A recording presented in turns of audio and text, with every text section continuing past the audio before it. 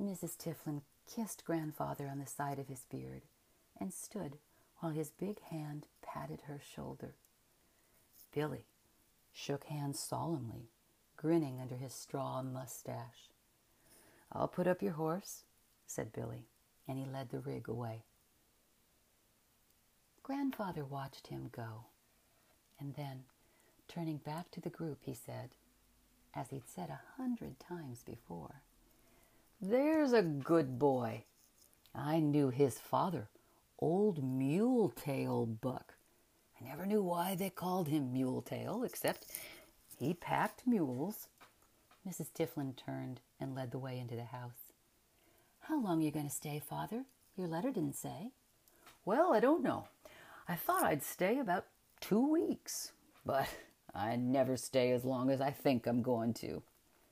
In a short while, they were sitting at the white oilcloth table, eating their supper. The lamp with the tin reflector hung over the table. Outside the dining room window, the big moths battered softly against the glass. Grandfather cut his steak into tiny pieces and chewed slowly. "I'm hungry," he said. "Driving out here got my appetite up. It's like when we were crossing. We all got so hungry every night we could hardly wait to get the meat done.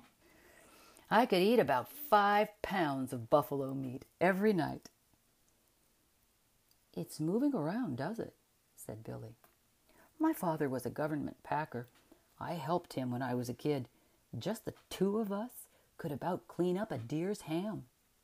"I knew your father, Billy," said Grandfather. "A fine man he was. They called him Muletail Buck. I don't know why, except he packed mules." "That was it," Billy agreed. "He packed mules." Grandfather put down his knife and fork and looked around the table.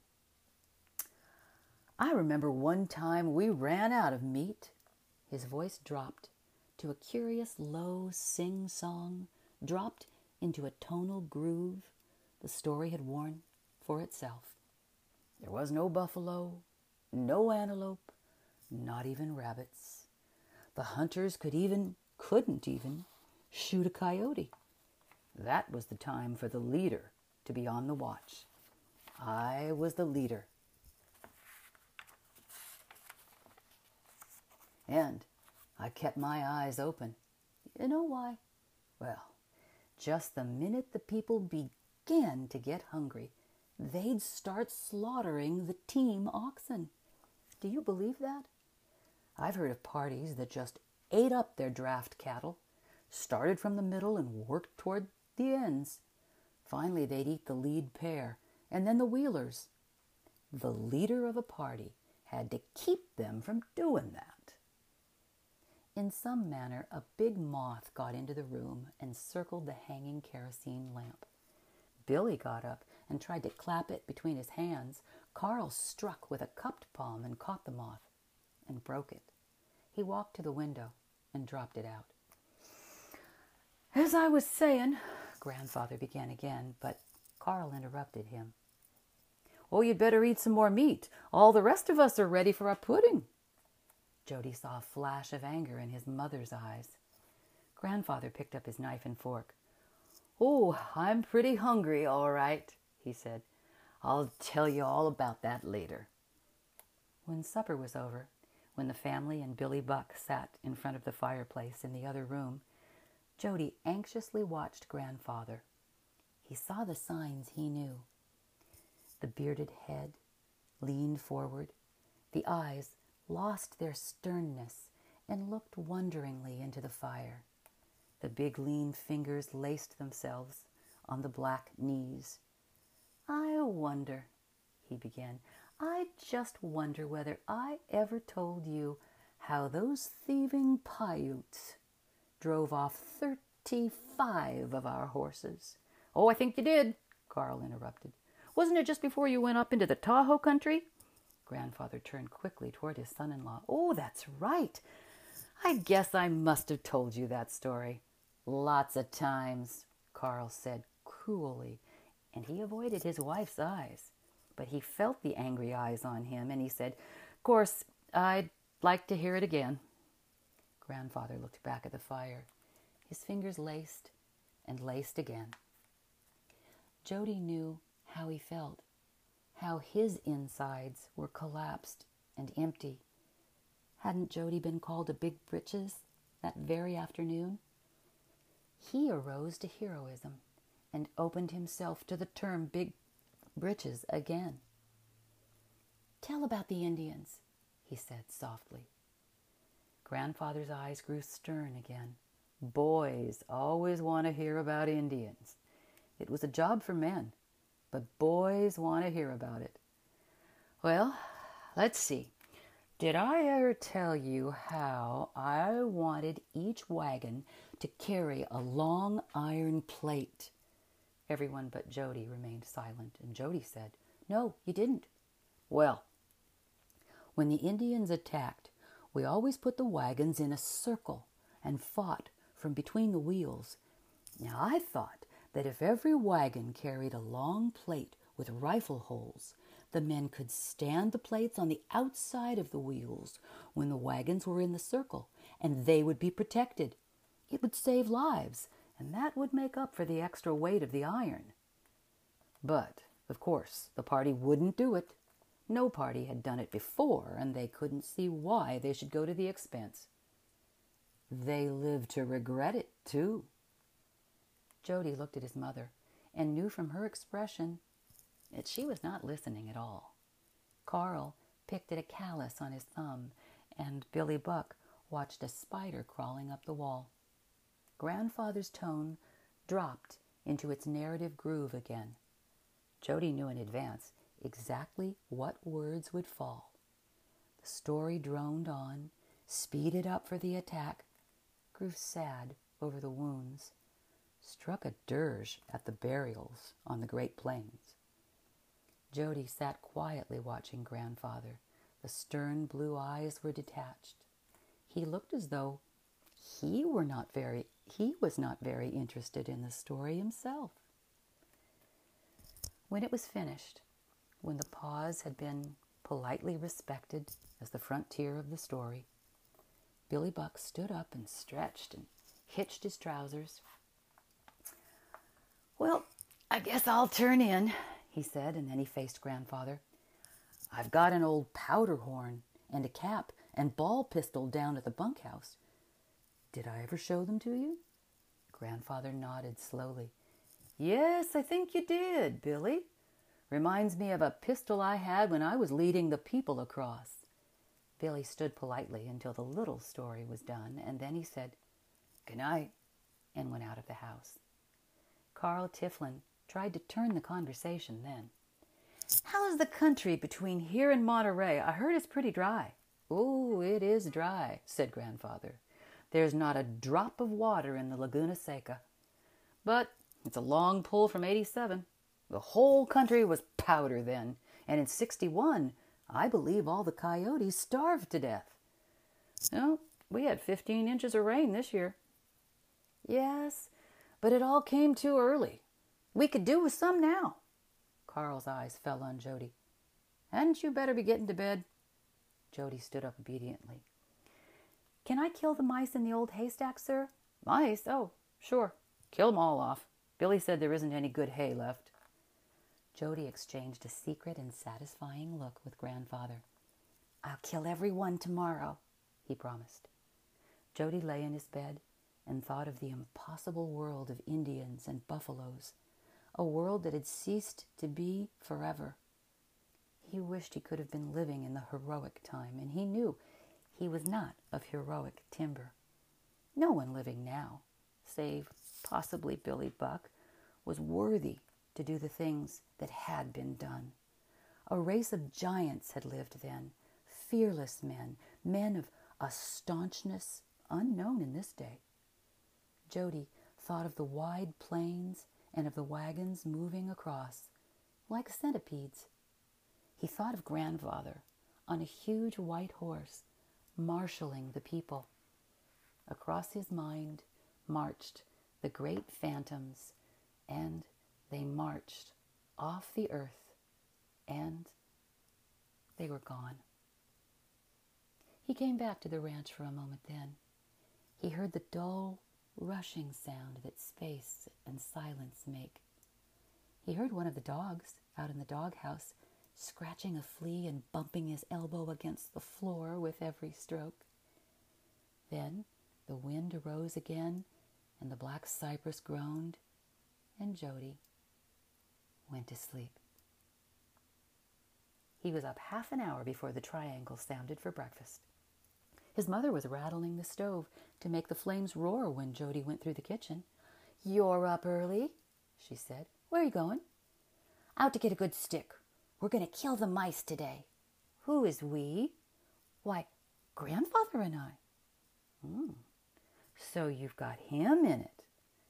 You always like to have someone in with you in case there's blame to share." "I'll be right back," said Jody. "I just want to have a good stick ready for after breakfast." He closed the screen door after him and went into the cool blue morning. The birds were noisy in the dawn, and the ranch cats came down from the hill like blunt snakes. They had been hunting gophers in the dark, and although the 4 cats were full of gopher meat, they sat in a semicircle at the back door and mewed piteously for milk. Doubletree Mutt and Smasher moved, sniffing along the edge of the brush, performing the duty with rigid ceremony. But when Jody whistled, their heads jerked up and their tails waved. They plunged down to him, wriggling their skins and yawning. Jody patted their heads seriously and moved on to the weathered scrap pile. He selected an old broom handle and a short piece of inch-square scrap wood. From his pocket he took a shoelace and tied the ends of the sticks loosely together to make a flail. He whistled his new weapon through the air and struck the ground experimentally, while the dogs leaped aside and whined with apprehension. Jody turned and started down past the house toward the old haystack ground to look over the field of slaughter. But Billy Buck, sitting patiently on the back steps, called to him, "Oh, you better come back. It's only a couple of minutes till breakfast." Jody changed his course and moved toward the house. He leaned his flail against the steps. "That's to drive the mice out," he said. "I'll bet they're fat. I'll bet they don't know what's going to happen to them today."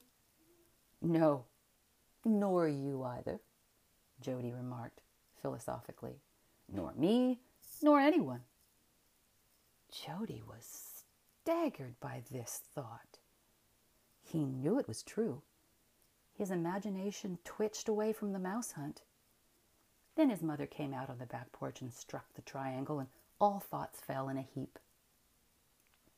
Grandfather hadn't appeared at the table when they sat down. Billy nodded at his empty chair. "He's all right. He isn't sick." "He takes a long time to dress," said Mrs. Tifflin.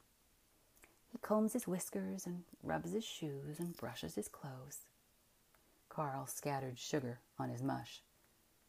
"A man that's led a wagon train across the plains has got to be pretty careful how he dresses." Mrs. Tifflin turned on him. "Don't do that, Carl. Please don't." There was more of a threat than of a request in her tone, and the threat irritated Carl.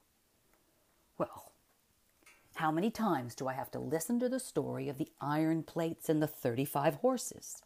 That time's done. Why can't he forget it now it's done?" He grew angrier while he talked, and his voice rose. "Why does he have to tell them over and over? He came across the plains. All right, now it's finished. Nobody wants to hear about it over and over." The door to the kitchen closed softly. The 4 at the table sat frozen. Carl laid his mush spoon on the table and touched his chin with his fingers. Then the kitchen door opened and Grandfather walked in. His mouth smiled tightly and his eyes were squinted. "Good morning," he said, and he sat down and looked at his mush dish. Carl could not leave it there. Did you hear what I said? Grandfather jerked a little nod. I don't know what got into me, sir. I didn't mean it. I was just being funny. Jody glanced in shame at his mother, and he saw that she was looking at Carl and that she wasn't breathing. It was an awful thing that he was doing. He was tearing himself to pieces to talk like that. It was a terrible thing to him to retract a word, but to retract it in shame was infinitely worse. Grandfather looked sideways. I'm trying to get right side up, he said gently. I'm not being mad. I don't mind what you said, but it might be true, and I would mind that. It isn't true, said Carl. I'm not feeling well this morning. I'm sorry I said it. Don't be sorry, Carl. An old man doesn't see things sometimes. Maybe you're right. The crossing is finished. Maybe it should be forgotten now it's done. Carl got up from the table. I've had enough to eat. I'm going to work. Take your time, Billy. He walked quickly out of the dining room. Billy gulped the rest of his food and followed soon after. But Jody could not leave his chair. Won't you tell any more stories? Jody asked. Why, sure, I'll tell them, but only when I'm sure people want to hear them. I like to hear them, sir. Oh, of course you do, but you're a little boy. It was a job for men, but only little boys like to hear about it. Jody got up from his place. I'll wait outside for you, sir. I've got a good stick for those mice. He waited by the gate until the old man came out on the porch. Let's go down and kill the mice now, Jody called. I think I'll just sit in the sun, Jody. You go kill the mice. You can use my stick if you like. No, I'll just sit here a while. Jody turned disconsolately away and walked down toward the old haystack. He tried to whip up his enthusiasm with thoughts of the fat, juicy mice. He beat the ground with his flail. The dogs coaxed and whined about him, but he could not go. Back at the house, he could see Grandfather sitting on the porch, looking small and thin and black. Jody gave up and went to sit on the steps at the old man's feet. Back already? Did you kill the mice? No, sir. I'll kill them some other day. The morning flies buzzed close to the ground, and the ants dashed about in front of the steps. The heavy smell of sage slipped down the hill. The porch boards grew warm in the sunshine. Jody hardly knew when Grandfather started to talk. I shouldn't stay here, feeling the way I do. He examined his strong old hands. I feel as though the crossing wasn't worth doing. His eyes moved up the side hill and stopped on a motionless hawk perched on a dead limb. I tell those old stories, but they're not what I want to tell. I only know how I want people to feel when I tell them. It wasn't Indians that were important, nor adventures, nor even getting out here. It was a whole bunch of people made into one big crawling beast, and I was the head. It was westering and westering. Every man wanted something for himself, but the big beast that was all of them wanted only westering. I was the leader. But if I hadn't been there, someone else would have been the head. The thing had to have a head. Under the little bushes, the shadows were black at white noonday. When we saw the mountains at last, we cried, all of us. But it wasn't getting here that mattered. It was movement and westering. We carried life out here and set it down the way those ants carry eggs. And I was the leader. The westering was as big as God, and the slow steps that made the movement piled up and piled up until the continent was crossed. Then we came down to the sea and it was done. He stopped and wiped his eyes until the rims were red. That's what I should be telling instead of stories. When Jody spoke, Grandfather started and looked down at him. Maybe I could lead the people someday, Jody said. The old man smiled. There's no place to go. There's the ocean to stop you. There's a line of old men along the shore hating the ocean because it stopped them. In boats I might, sir. No place to go, Jody. Every place is taken. But that's not the worst. No, not the worst. Westering has died out of the people. Westering isn't a hunger anymore. It's all done. And your father is right. It is finished. He laced his fingers on his knee and looked at them. Jody felt very sad. If you'd like a glass of lemonade, I could make it for you. Grandfather was about to refuse, and then he saw Jody's face. Well, that would be nice, he said. Yes, it would be nice to drink a lemonade. Jody ran into the kitchen, where his mother was wiping the last of the breakfast dishes. Can I have a lemon to make a lemonade for Grandfather? His mother mimicked. And another lemon to make a lemonade for you? No, ma'am, I don't want one. Jody, you're sick. And then she stopped suddenly. Take a lemon out of the cooler, she said softly. Here, I'll reach the squeezer down to you.